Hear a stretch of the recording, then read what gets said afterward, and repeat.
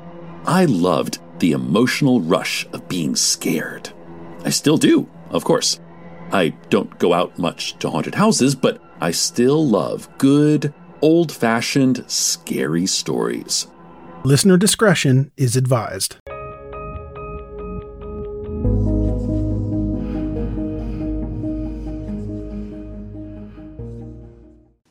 In the fall of 2005, a Santa Clara County judge in California made a ruling that would be a catalyst to a series of disturbing and unimaginable things.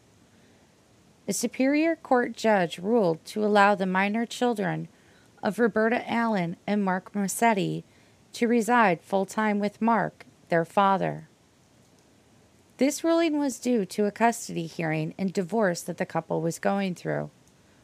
The reason Mark was deemed fit for custody, according to Vincent Chiarello, the California Supreme Court judge who made the ruling, was because he could provide a more stable home environment for the children than their mother could. Their mother, Roberta, was homeless and lived in a shelter for a period of time. What the judge failed to see was the reasons for Roberta's dire strait was a direct result of the treatment and abuse that she suffered at the hands of Mark, her ex. According to Roberta, she was depressed only after suffering years of persecution by Mark, and she feared for her life and the lives of her children. She fled, not ran, the state, and even made her way to Canada to escape his abuse. Despite her relationship with her daughter was straining, she still wanted to be the primary caregiver and make sure that both of them were safe and protected. The shelters that she lived in were battered women's shelters. But Judge Chiarello felt that Mark was a better parent than Roberta. Mark Mesiti, who was convicted of bank fraud, a DUI, and even had a pending domestic violence charge out against him from Roberta. He even served time in jail as a result for violating his probation when he failed to attend a required drug and alcohol treatment. Roberta openly voiced her concerns about the ruling and even said that she felt the kids were in danger with Mark. She noted that they would be hungry and subjected to abuse, and Mark would forbid them from contacting her. Regardless, Alysia, the couple's youngest child, who was 13 at the time, and her older brother, moved to Caress, California to live with their father, Mark. Mark ran a computer-based business out of his modular home.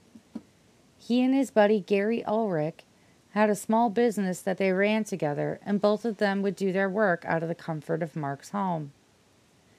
Gregory was an odd man, and in fact, he gave Alysia the creeps. She told her dad that one occasion Greg gave her a note. It was a handwritten note to her, and in it, he asked if she wanted to watch him masturbate. Alysia showed the note to her father, who immediately took it to the authorities.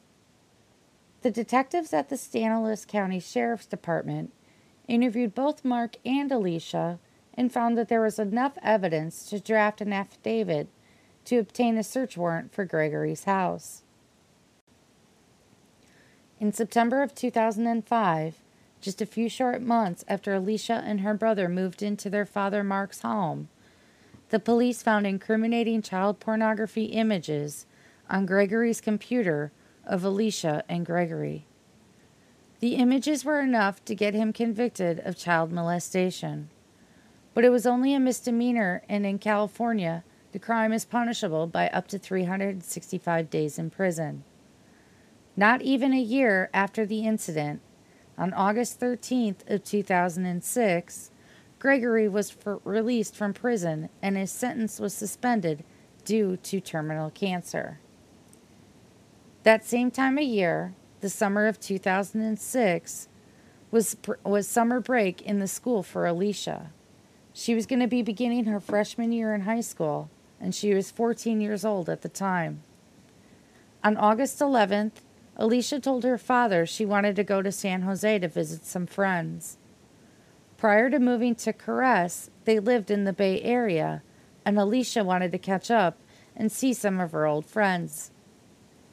With her father's blessing, she packed a bag and took off with one of her two beloved pet Chihuahua dogs. She left the other one at home. Later that evening, Alysia arrived in San Jose and called her father, Mark, to let him know that she was there. 2 days later, on the 13th, Mark would get yet another call from Alysia. This time she was camping with some friends, but they were not in San Jose anymore. She didn't tell him exactly where they were going, but he knew that she would return in a few days because that's what she told him. On August 15th, the day that Alysia was expected to return home, she never did. A missing persons report was filed at the Caress Police Department. Because Alysia was 14 at the time of her disappearance, it was elevated to an endangered runaway. Just 3 months after Alysia failed to return home from her camping trip, Mark and her older brother were evicted from the home and forced to relocate. Mark decided to move down south to Los Angeles into the home of his girlfriend Shelley Walker and her young daughter. Alicia's older brother ended up going on to join the service. If Alysia ever did decide to come home, she wouldn't even know where to look because her home was moved yet again, but far away, actually over 300 miles away. Months passed, and then years. Here is a quick word from our sponsor. We take this few seconds off to inform you, our valued loyal listener, about the best health and fitness podcast shows from the Nespod Studios. Join us as we give you the best of the best health and wellness updates you can rely on for the treatment of chronic health problems. Classic functional medicine back to basics health tips and special updates from the best doctors in the United States of America. Check out this health and wellness podcast shows. Explore Health Talk Weekly, Healthy Lifestyle Matters, Excellent Health Digest, Healthy and Free Daily, and last but not least, Weekly Health and Fitness Corner. Also, check out Nasty Boy CC, the truest story never told fiction podcast, for that real life on the go experience with the 27-year-old golden boy, who made our guest invite #1 list. He tells us about his story as it happens in real time and in real life. It's Nasty Boy CC, the truest story never told. Go get a load of that happiness, because happiness is healthy as we know it. Join us every week as we continue to provide you the best of health and fitness wellness updates from around the globe. Enjoy the show.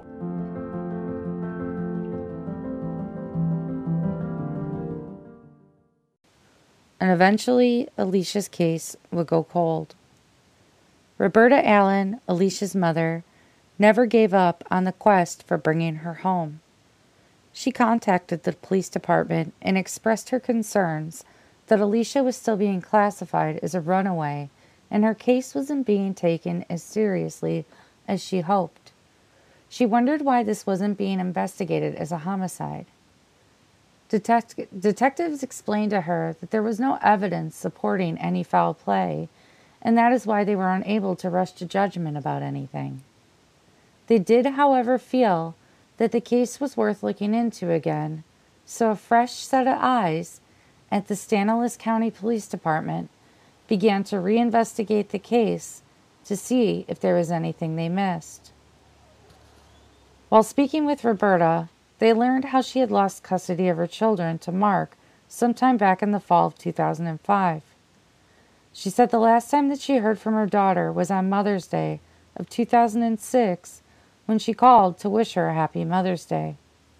Roberta stressed to police that her daughter would not simply run away, and that she really felt something bad had happened to her. Following up on the case, the detective decided to speak with Shelley Walker, Mark's current living girlfriend, to see if she had any insight to offer them about the case. She said that she met and began dating Mark in the summer of 2006, and remembers when Alysia left to go camping with her friends. She didn't see her leave, but she was aware of the trip because initially she was supposed to fly out to San Jose on the 13th to pick Alysia up and bring her back home to Caress.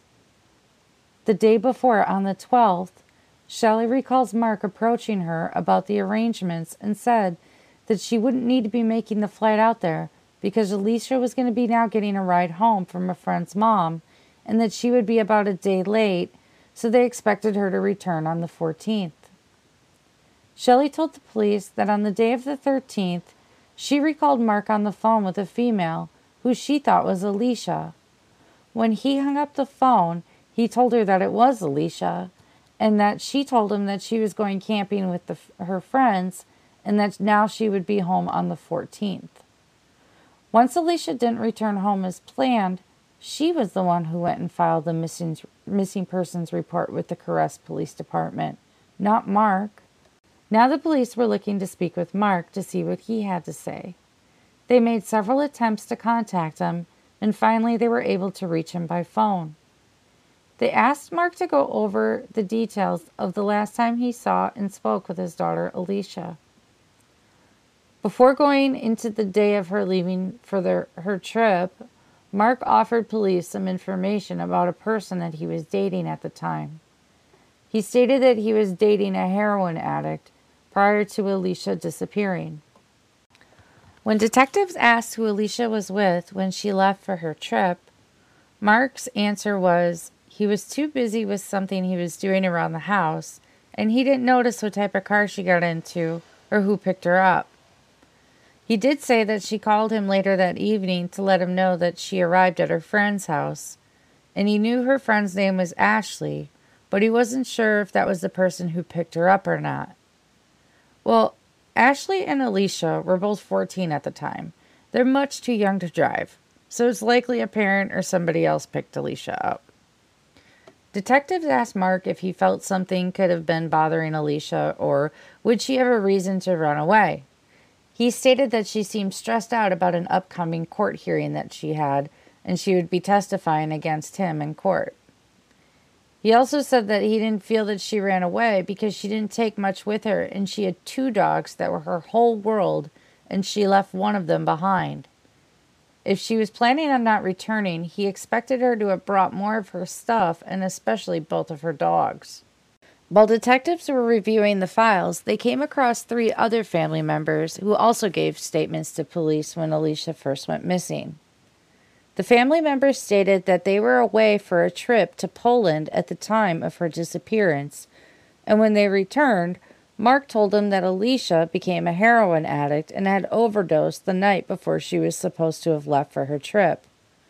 He told them that he had an active warrant out for his arrest at the time, so he didn't want to get in trouble, so he didn't call the police or the paramedics.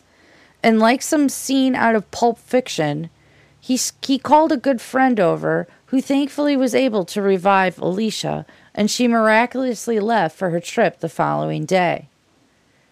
They also told detectives that Alysia was supposed to testify against Mark in an upcoming domestic abuse trial that Roberta, her mother, had against him. Interested in knowing more, they followed up on Mark's record and found that Alysia was indeed supposed to testify against him, but because she was a no-show to the trial, the charges against him were reduced significantly, and he avoided serving any jail time. They suspect he would have likely served time because he was already convicted, and this was not his first charge of abuse against Roberta. Knowing that this may have been a second offense, they would make the charges and the consequences more severe. But that never happened because the star witness to Roberta went missing. Another interesting item detectives came across was an undated conversation from the homeowner where Mark lived with Alysia and her brother prior to her disappearance. The property owner stated that a short time after Mark moved out, she discovered a large hole in the backyard that was covered with dirt and grass. On March 25, 2009, Caress Police Department were able to collect enough circumstantial evidence to convince the judge to allow them to search the property where Mark and Alysia once resided. It was there in the backyard that the decaying remains of Alysia were found. Not only was she buried in the backyard, but her body was covered in a heavy black plastic wrap and covered in duct tape. Due to the decomposition, the remains had to be positively identified by dental records. But in the meantime, investigators wanted to set up surveillance on Mark. They contacted his sister, who confirmed that Mark moved to Los Angeles shortly after Alicia's disappearance and was living with his girlfriend and her young daughter. She also told him that when she asked Mark in the beginning of the disappearance what happened, he informed her to stay out of it and not to talk to the police because he was launching his own investigation. He said, quote, "Let me make one thing clear to you. Alysia did not run away," end quote. The FBI was brought in and they were able to find Mark at the apartment complex in Los Angeles. They confirmed with the mailman that it was indeed the home for Mark because he often delivered packages to him. Confirming it was Mark's residence they had, and having found a dead body on property he once lived in, they decided to execute yet another search warrant for the apartment in Los Angeles. When detectives opened the door, they knew immediately from the smell and burning sensation on their skin that they had stumbled into a functioning methamphetamine lab. Immediately, they evacuated the apartment for their own safety, but not before detaining Mark and bringing him down to the station for questioning. Mark was in a state of aggressive and manic behavior, and they gathered it was a result of him getting high off his own supply. His hands and forearms were covered in burns, and he was in and out of consciousness. Officers recovered numerous beakers and hoses, heating flasks, gallons of solvents and chemicals, along with several baggies of a white substance that was later tested positive for meth. They were able to charge Mark with manufacturing a controlled substance and child abuse because they knew that at least one minor child was in the home with him, the daughter of Shelley Walker. Mark would eventually be charged and convicted of running an illegal meth lab, and the judge sentenced him to 5 years in a California state prison. And as most assholes will do, he filed an appeal.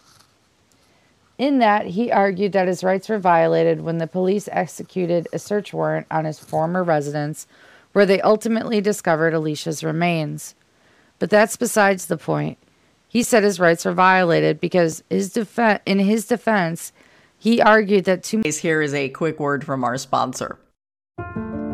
We take this few seconds off to inform you, our valued loyal listener, about the best health and fitness podcast shows from the Nespod Studios.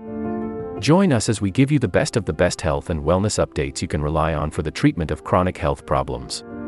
Classic functional medicine back to basics health tips and special updates from the best doctors in the United States of America. Check out this health and wellness podcast shows. Explore Health Talk Weekly, Healthy Lifestyle Matters, Excellent Health Digest, Healthy and Free Daily, and last but not least, Weekly Health and Fitness Corner. Also, check out Nasty Boy CC, the truest story never told fiction podcast, for that real life on the go experience with the 27-year-old golden boy, who made our guest invite #1 list. He tells us about his story as it happens in real time and in real life. It's Nasty Boy CC, the truest story never told. Go get a load of that happiness, because happiness is healthy as we know it. Join us every week as we continue to provide you the best of health and fitness wellness updates from around the globe. Enjoy the show.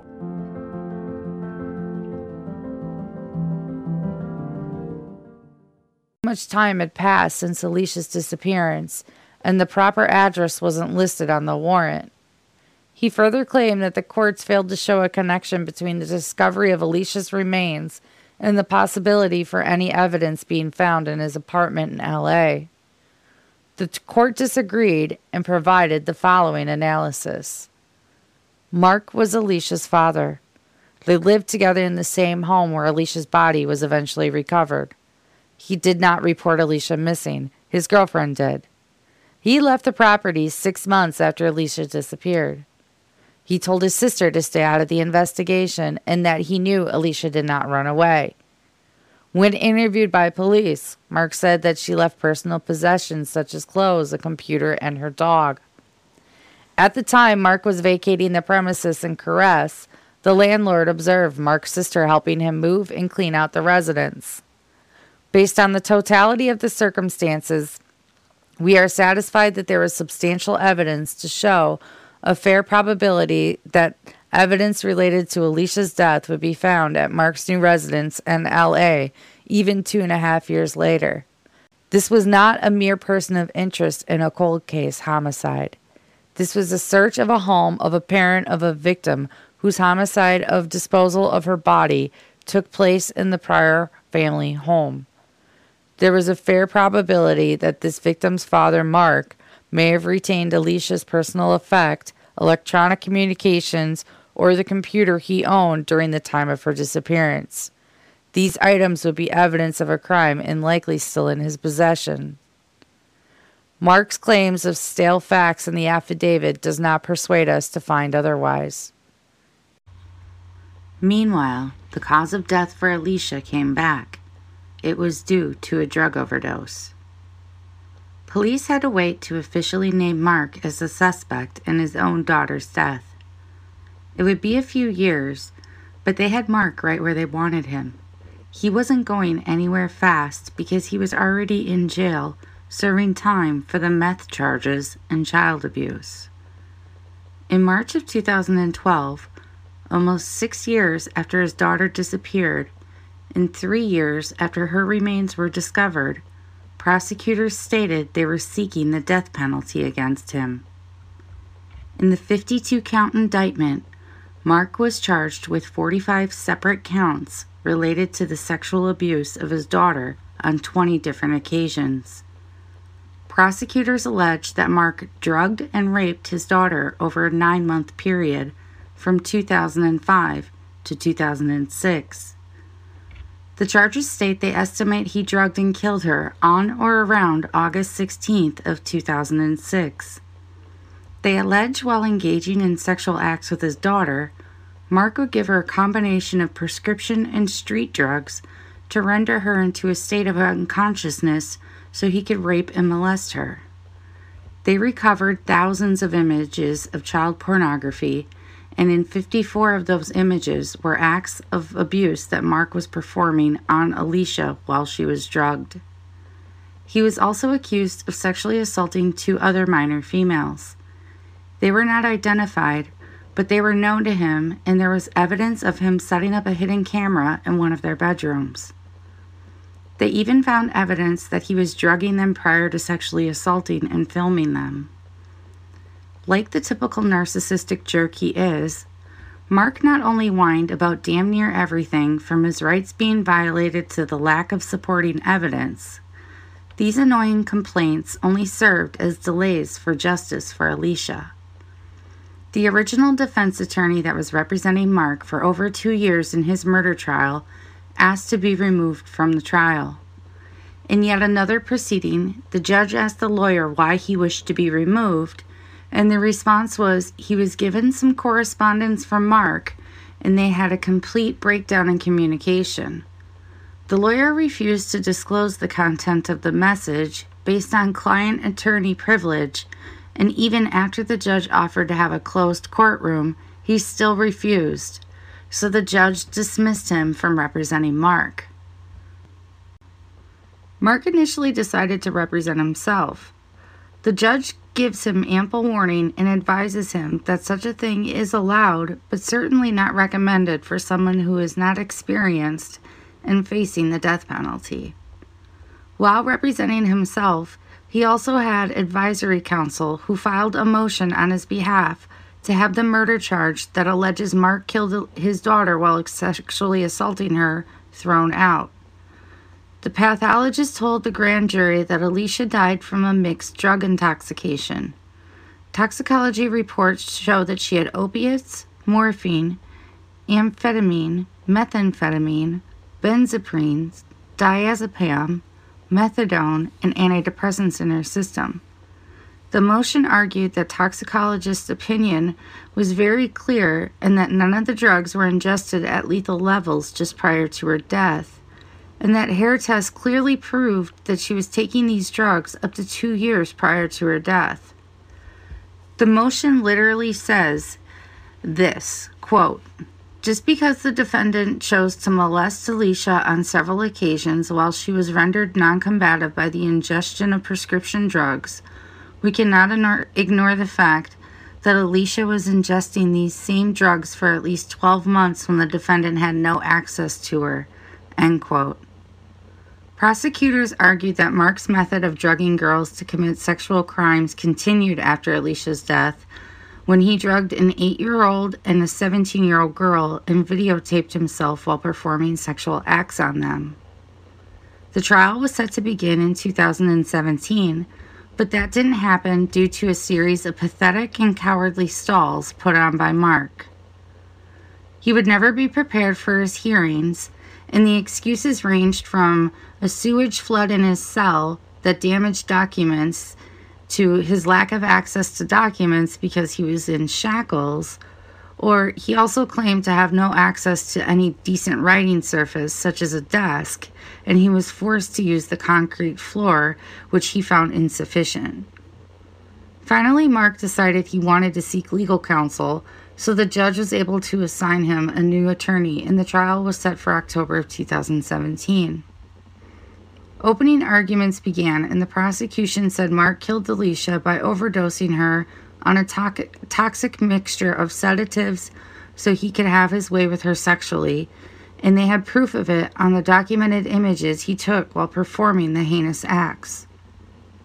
8 years ago, her body was found buried in the backyard of the same home she lived in with her father when she went missing. The defense argued that Alysia did die in the home she shared with her father, but that forensic pathologists did not determine the manner of death, so the jury would have to decide how she died after hearing all of the evidence. They further claimed that Alysia kept a diary, and she said herself that if she ever died, it would be from suicide. Although they acknowledged her death was a tragic one, they state it would not require a guilty verdict. They also reminded the jury that there was insufficient material to do a proper DNA test recovered from under Alysia's fingernails, and the coroner was unable to find any fingerprints or such evidence on her body. The trial was expected to last months. Suddenly and rather unexpectedly, Mark changed his plea to guilty. Just 6 weeks after the jury was selected in his capital murder trial. His decision to plead would spare the family from having to witness the graphic and disturbing images that were being shown to the jury in court. It also spared him from the death penalty. He had photographs and video evidence of over 40 sexual assaults on Alysia alone. The family was relieved, and so was the jury, to have been spared. But Mark wasn't about to get off so easily. In order for prosecutors to accept his guilty plea, they made a requirement that turned out to be over an hour long. They read each and every charge he had against him, all 49 crimes, and after each one was read, they made him say his plea of guilty. Impact statements and sentencing was scheduled for a little over a month after the change in his plea. And like the disgusting animal he is, he attempted to appeal his guilty plea. When Alicia's family asked for a comment, they simply said, quote, "He uses the courts to torture us," end quote. The judge ultimately denied his request to reverse his plea, but Mark, yet again, requested a do-over, stating that he had insufficient counsel and incompetent legal representation at the time that he changed his plea. Finally, in February of 2018, a Stanislaus County judge sentenced Mark to spend the rest of his life in prison without the possibility of parole. The judge said, quote, "The defendant took advantage repeatedly of the most sacred position of trust. He molested his daughter to death, wrapped her in a plastic bag, and buried her," end quote. A victim impact statement was read, and another was played from an audio recorder. Both were victims of Mark's after Alicia's death. One said, quote, "I just hate him. He deserves to die. He really does," end quote. This will conclude the episode. Thank you so much for listening. This will conclude the episode. Thanks for tuning in. If you like what you hear, please leave a comment and subscribe. Thank you.